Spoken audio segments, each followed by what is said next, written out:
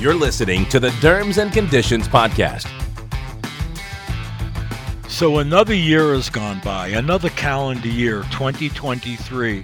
And I have to tell you, during this year, I have really enjoyed doing the Derms and Conditions podcasts. I hear a lot of positive comments from people. I get emails, I get texts, or I'll see people at meetings, and it means a lot when someone comes up and says, I really enjoy the podcasts. I occasionally hear some constructive criticism, which we all take to heart and try to implement. And I don't only want to hear the good, I want to hear the bad and the ugly from anyone. But this has really been a great ride and a great opportunity for me to talk to colleagues and bring you information. And the goal is to help you every day in your practice and help you learn more dermatology. I know I certainly do. And if I ever fall short of that, please let me know. So what I'm doing today, and what we found a lot of people like last year, is to do the Derms and Conditions podcast year in review. So I'll start by saying you can go to Derm Squared and you can specifically look on the Derm Squared website and you can see all the podcasts from the very beginning. And they have a number, they have a title, they have the individual that I interviewed, and you can go back and look at any one of those anytime. If you want to reach back. Just look through them when you have some free time and see if there's something that maybe you did listen to before, but it's been a while. And what I find is when I go back and listen to them, like I did just recently, to remind myself what were the high points from some of these podcasts, I find it's like a movie that I haven't seen in a long time. Maybe when it first came out, I saw it once or twice. And now it's a year or two later, and I'm watching it. I'm seeing something that I never noticed before that I find very, very interesting. This will be the same when you have time to do it. So I would suggest you do that, and that's always available to you. Also, if you have any suggestions, email me. My email is jqdelrosso@yahoo.com. jqdelrosso@yahoo.com. That's my personal email.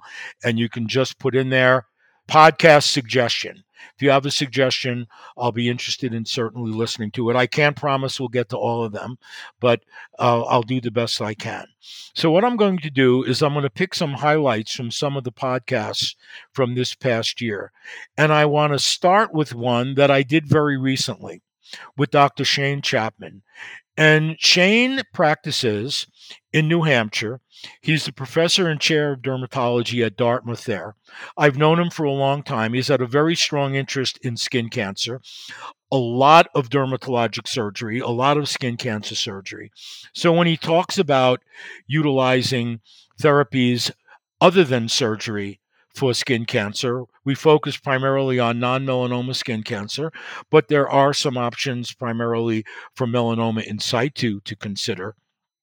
He's not speaking out against surgery, but he's talking about those situations where it may be important to look at non-surgical options. Some of the elderly patients that have a lot of comorbidities and have skin cancers that in areas that are going to be difficult to heal, or maybe you're going to have problems with them in terms of their comorbidities surgically, medications they're on, etc. There are some potential options. And one of the areas we talked about are non-melanoma skin cancers. And sometimes this can even be in younger patients, not necessarily elderly patients or patients with comorbidities. But here we're talking about in locations like on the lower legs. We see that a lot in women. A lot of the women have sun damage. They don't necessarily protect their legs when they're exposed to ultraviolet light or sunlight. And they get a lot of skin cancers, a lot of sun damage on their legs. Many times they're older patients that have on the ankle area, the lower leg, where you're going to have difficulty with surgery, where you're thinking about some non-surgical options. So the scenarios we talked about were squamous cell carcinoma, which is where he is considering often to use intralesional 5-fluorouracil. And I have done this in some of these situations. And for basal cell carcinoma, and here we're talking about nodular, basal cell carcinoma, we're not talking about morpheoform or infiltrative basal cell carcinomas that are not distinct in terms of their margins visibly, but primarily nodular type basal cell carcinomas, where you might consider intralesional therapy. And for squamous cell, he tends to start with intralesional 5-fluorouracil. For basal cell carcinoma, with methotrexate. But sometimes you'll find that one is not as helpful as you thought, and you can switch to the other. So they can work for either type of skin cancer, but that's how he typically starts. And these are patients, like I said, not very good candidates. A lot of times these patients have multiple squamous cell carcinomas on the lower extremities. And here we're talking about well differentiated, very often have a keratoacanthoma type appearance. And these are patients that are not organ transplant patients, that are immunosuppressed significantly and at much higher risk for metastasis. Though any of these squamous cell carcinomas can metastasize. If it's someone that's not immunocompromised and has a well differentiated squamous cell carcinoma, the risk of metastasis is lower. So how is this done? The intralesional therapy that's used with 5-fluorouracil or methotrexate, or with the standard vials, with the standard dosing with those vials, and you draw up in a syringe. And typically for any of these type of skin cancers, whether it's the squamous cell or the basal cell, with either agent, you're utilizing up to 3 cc's, often lower than that. And you inject into the body of the lesion where you feel the central portion of that lesion is going to be, and inject to try to get down to the base. You just don't want to give a little superficial injection. And then a periphery, sort of a wall around the visible edge of the lesion that you're seeing. These are well-defined lesions visibly. And you do that and evaluate the response of the patient. They may have some breakdown of the lesion, they may have some discomfort, but typically it's something they can tolerate fairly well. You don't necessarily anesthetize them before you inject it, because that creates as much pain as the injections themselves, but they're no more painful than any other type of injection that an individual will get with a needle. And you see them back typically in about 3 weeks to 4 weeks, where you might repeat depending on the response that you're seeing. A lot of times you might need 2 to 3 treatments, sometimes up to 5. If they don't respond in 5, Dr. Chapman suggests that you would then switch to an alternative treatment. If you're looking at 3 injections and you're seeing nothing, then you certainly might want to consider going to an alternative route, maybe switching from 5-fluorouracil to methotrexate, or going the other direction. Now, when you have a lot of actinic damage, actinic keratoses diffusely on the lower extremities, you might still want to treat that with appropriate therapy for actinic keratoses. Photodynamic therapy is something that he finds very helpful in that situation. Obviously, you want to make sure you educate the patients that this is not a surgical technique. You're not going to be evaluating the lesion histologically after. You're going to be basing it on clinical judgment. Now, sometimes you have basal cell carcinomas, nodular basal cell carcinomas, in areas where you have a younger person, but they really do not want to have surgery. So let's say you're talking to, it could be a male or a female, but they have it on their nose or on their face, and they're really against the idea of surgery. They need to understand that this may not be optimal as compared to doing a surgical procedure, let's say a Mohs surgical procedure, where you're showing them the highest capability that you can completely get rid of this lesion. But it's a surgical procedure, and it's hard to predict what the outcome is going to be in terms of healing, even if you have yourself of someone very skilled in repairs, or you understand the dynamics of second intention healing and what you can expect in terms of the visible outcome or the cosmetic outcome. Regardless of what you're doing, they could still get a scar. But if the patient understands those risks and they're fully documented, and that this may not be optimal in terms of clearing the lesion, but they have a good chance of clearing it, but not the same as the surgical procedure that you would do, then you can certainly use these therapies for a nodular basal cell carcinoma. And they have to subscribe up front to the fact that you want to see them regularly over time to make sure you're evaluating for recurrence, just like you would do with any procedure. So I thought those were very, very helpful suggestions that Dr. Chapman gave. And I would suggest listening to that podcast. He has a lot of pearls and things that are clinically relevant. The other suggestion is oral acitretin. And oral acitretin, under the brand name of Soriatane, and I believe it's available generically, I know it's available generically, can be very helpful. We've used it in patients that are renal transplant patients that develop squamous cell carcinomas frequently.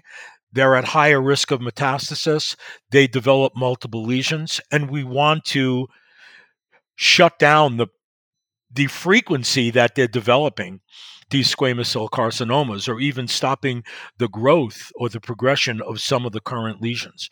Oral acitretin can certainly do that, and there's a lot of literature on it being used in the transplant population, but it's also very effective in these other patients that we're talking about with squamous cell carcinoma, primarily for squamous cell carcinomas. These patients that have multiple lesions, such as on the lower extremities, that are not immunocompromised, and even using a low dose, such as 10 milligrams a day or every other day, is very helpful in these patients. You don't necessarily have to use the 25 to 50 milligrams every day.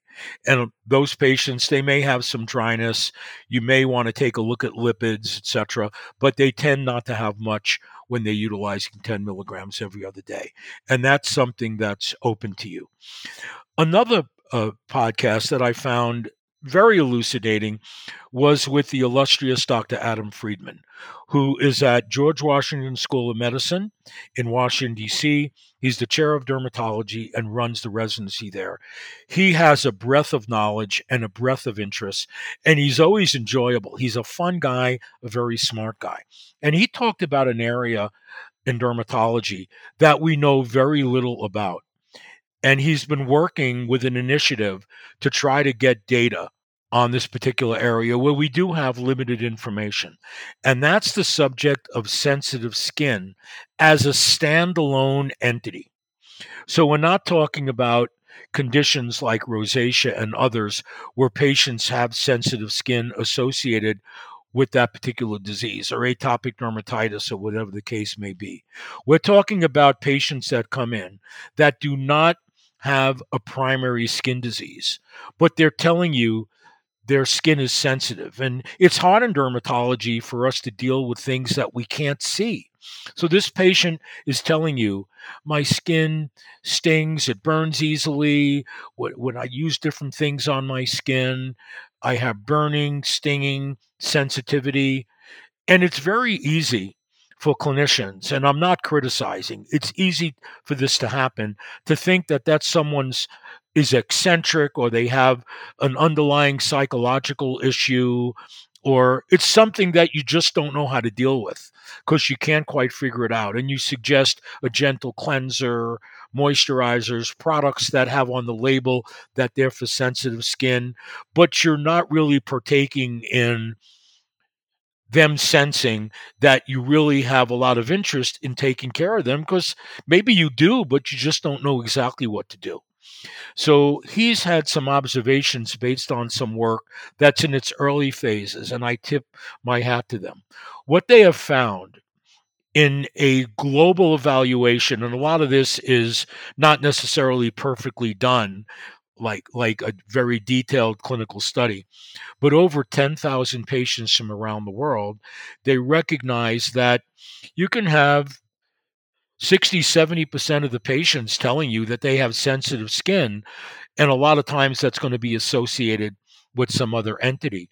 But up to about 40% of individuals will tell you that they have those symptoms, but they don't have any known underlying entity. And it's not necessarily when they go out in the sun, or when, whatever the case may be, that could be an environmental issue where they don't have an underlying disease.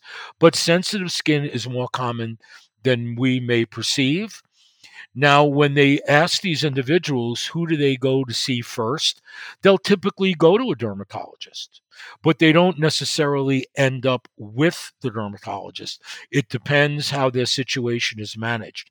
So a few of the things that he pointed out that I think were very valuable was that, first of all, when you listen to the patient and you recognize that, yes, this can certainly be an entity that stands alone, and you recognize that you're not just thinking, or maybe they could sense in your body language or how you look that you're not necessarily thinking that this is something that you believe or understand or can help them with.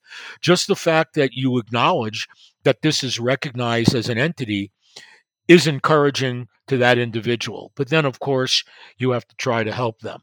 What has been commonly recognized that he pointed out that I found interesting is a lot of these patients will tell you that they've already used products, cleansers, or skincare products that it says for sensitive skin, and they still have the problem. And so that's important to know, because we have to recognize that a lot of times those products that where it says for sensitive skin, they're avoiding common allergens or irritants that defined based on ingredients with patients and populations in general. But that doesn't mean it doesn't bother this sensitive skin population. This is a difficult group of patients to manage, but we need to recognize that this is an entity that's real. And if it's not something that we deal with, hopefully we have someone that is very open to handling these patients and we can get the patients help. The other thing that I think was important was based on the color of skin, whether it was very light, in the middle, or very dark. There wasn't any difference noted, at least to date, and we certainly need more data, that the percentage of individuals in those different skin color groups was different in terms of the number of people affected. It didn't matter depending on the skin color, but it appeared that patients that had darker skin had a greater severity when they did report sensitive skin that was not associated with any underlying known disease state. I will caution that in patients that have darker skin, we may not recognize the underlying disease state. And they may have rosacea, but we can't see the erythema. So we have to factor that in the back of our mind. So that was, I thought, because that's an area I am interested in. I like skincare, barrier, barrier products and things to help the skin barrier. But that is a standalone entity, and hopefully we'll get more definitive information. But it's something we have to be open to and not be thinking, oh, this is just an eccentric patient that's off the bell curve that has a psychologic problem. It may be in some cases, but in most cases, it's probably not going to be. Now let's talk about Dr. Matt Zirwas, who is a category in and of himself, anybody that knows him. Very bright guy. He takes care of contact dermatitis, patch testing, inflammatory skin disease, a lot of patients with eczematous dermatitis. So his patients are whether they have atopic dermatitis or contact dermatitis, some form of chronic spongiatic dermatitis. Is it a variant of psoriasis? Might they have scabies? Might they be CTCL? So we had a two-part series where we talked about many of these areas, and I can't capsulize that for you, but I can tell you I picked up a pearl in there that I did not know about that can be very helpful. I've had situations where we've had patients that have fallen under, oh, they're atopic, or they have something else that's going on, something eczematous. And it turns out that they've had scabies. And maybe they've been treated with scabies incompletely. Maybe they haven't. But a lot of times it's hard to make that definitive diagnosis and to find the mite, especially when they have a lot of secondary changes or even some eczematous changes that are overlying with that disease, or a lot of excoriations. He talked about a test that you can get from a company called Vicar, and it's a polymerase chain reaction test, a PCR test, where you take 6 scrapings, and it's recommended that the dermatologist look for areas that they think might be high yield where a mite was, though you don't necessarily find a burrow per se, and you don't have to find the mite. You're trying to find areas where it's likely where a mite was. So you're not getting an eschar or a crusted over excoriation, but you're using your judgment to get 6 areas where you do a standard skin scraping with a little bit of vigor, but you don't have to cut deeply into their skin. And you're putting all those samples into a collection cup, and that's sent off to this laboratory. And they run PCR on everything that you've collected to see if there's any DNA that is specific for scabies, right? And they report back within 3 to 4 days whether they find that or not. If they find it, then that's very helpful to you. You may be getting a diagnosis of scabies in someone that you would not have missed. And Matt has talked about some examples that he's had, and the patients were treated successfully for scabies. And they may have been patients that have been seeing other people or maybe himself. And that's something that's very helpful because it's an actual test you can do and not have to worry about. You can look for mites, but a lot of times you're not going to find them. Now, if the test is negative, it doesn't totally exclude it. But if you're reasonably selective in getting 6 areas, it's reported to have a 97% sensitivity. How accurate that is, we don't exactly know, but I thought this was very helpful.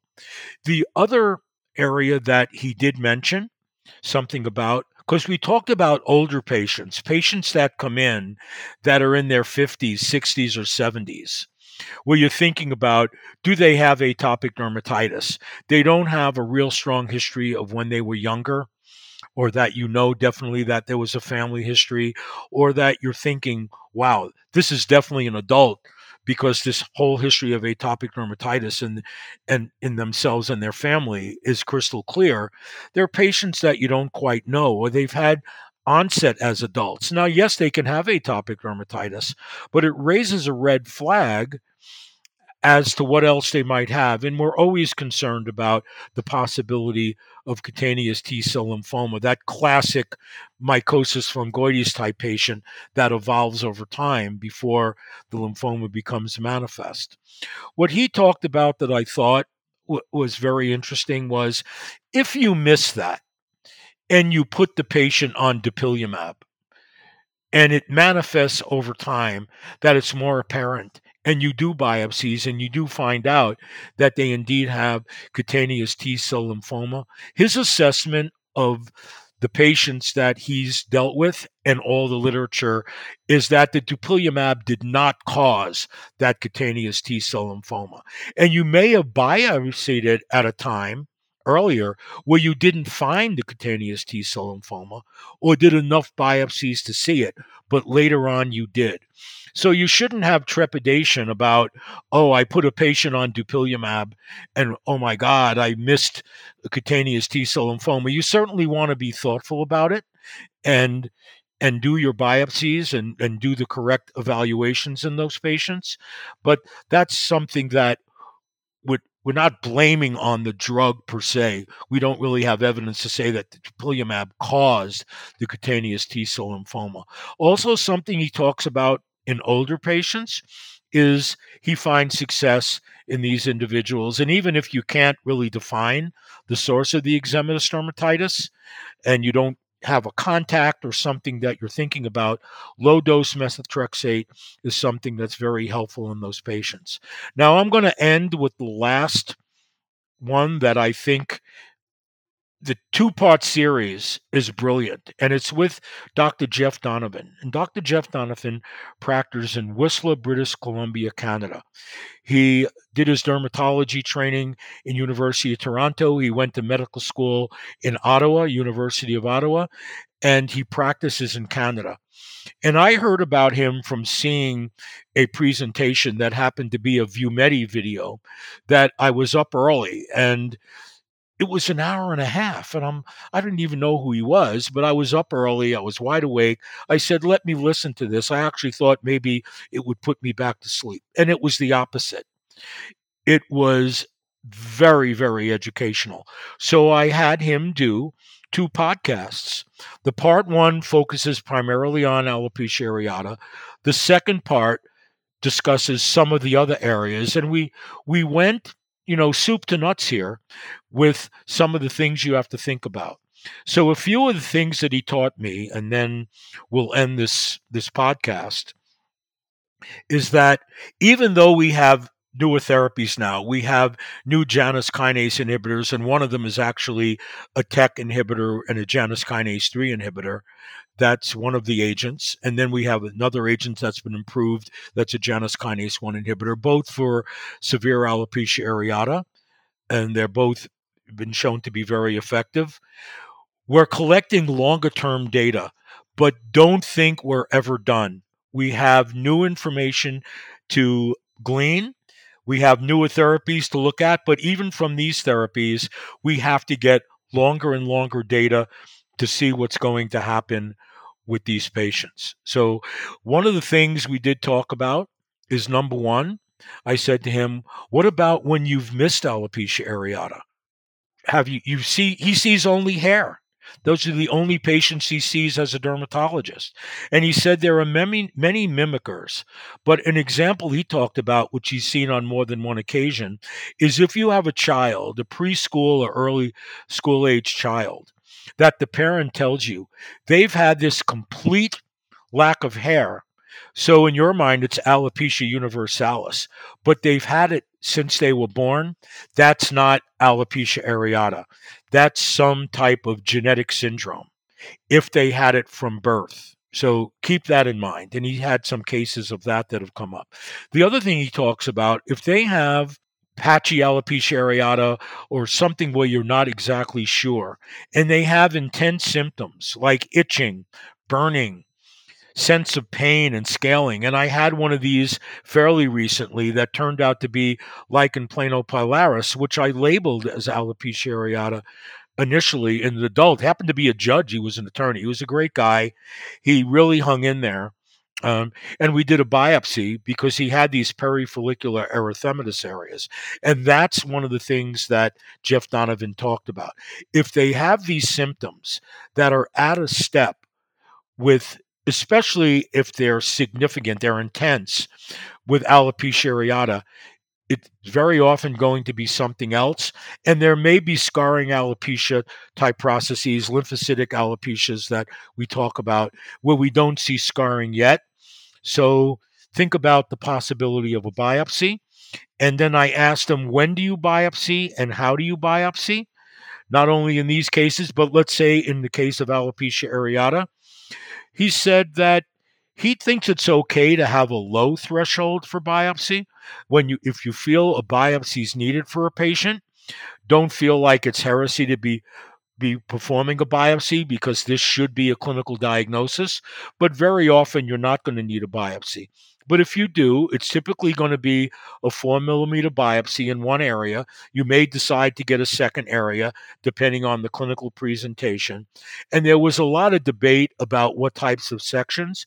He said the important thing is find the dermatopathologist where you send your specimens to that likes looking at hair biopsies, because not everybody, even amongst dermatopathologists, likes that particular area or feels that they're as proficient as they would like to be.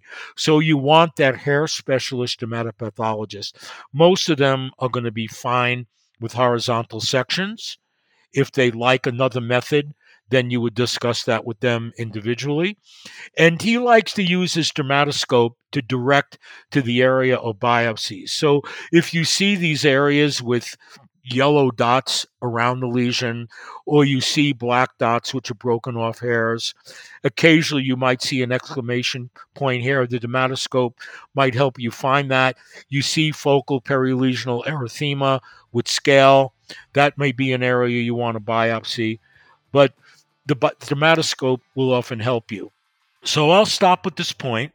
And remember, if you have a dermatoscope and you can capture the pictures for your chart, that is also going to help you substantiate why you did the biopsy. So I hope these were good tips, but I'd say go back and pick some of those old episodes. And if you could stand listening to Jim Del Rosso while he's talking to these other people, you're going to learn a lot from these individuals. So I hope you had a great 2023, a great holiday season, and looking forward to more in 2024. Thank you very much. Thank you for listening to this episode of Derms and Conditions. If you have any questions, please email us at podcast@dermsquared.com. That's PODCAST at DERMSQUARED.com. Podcast@dermsquared.com.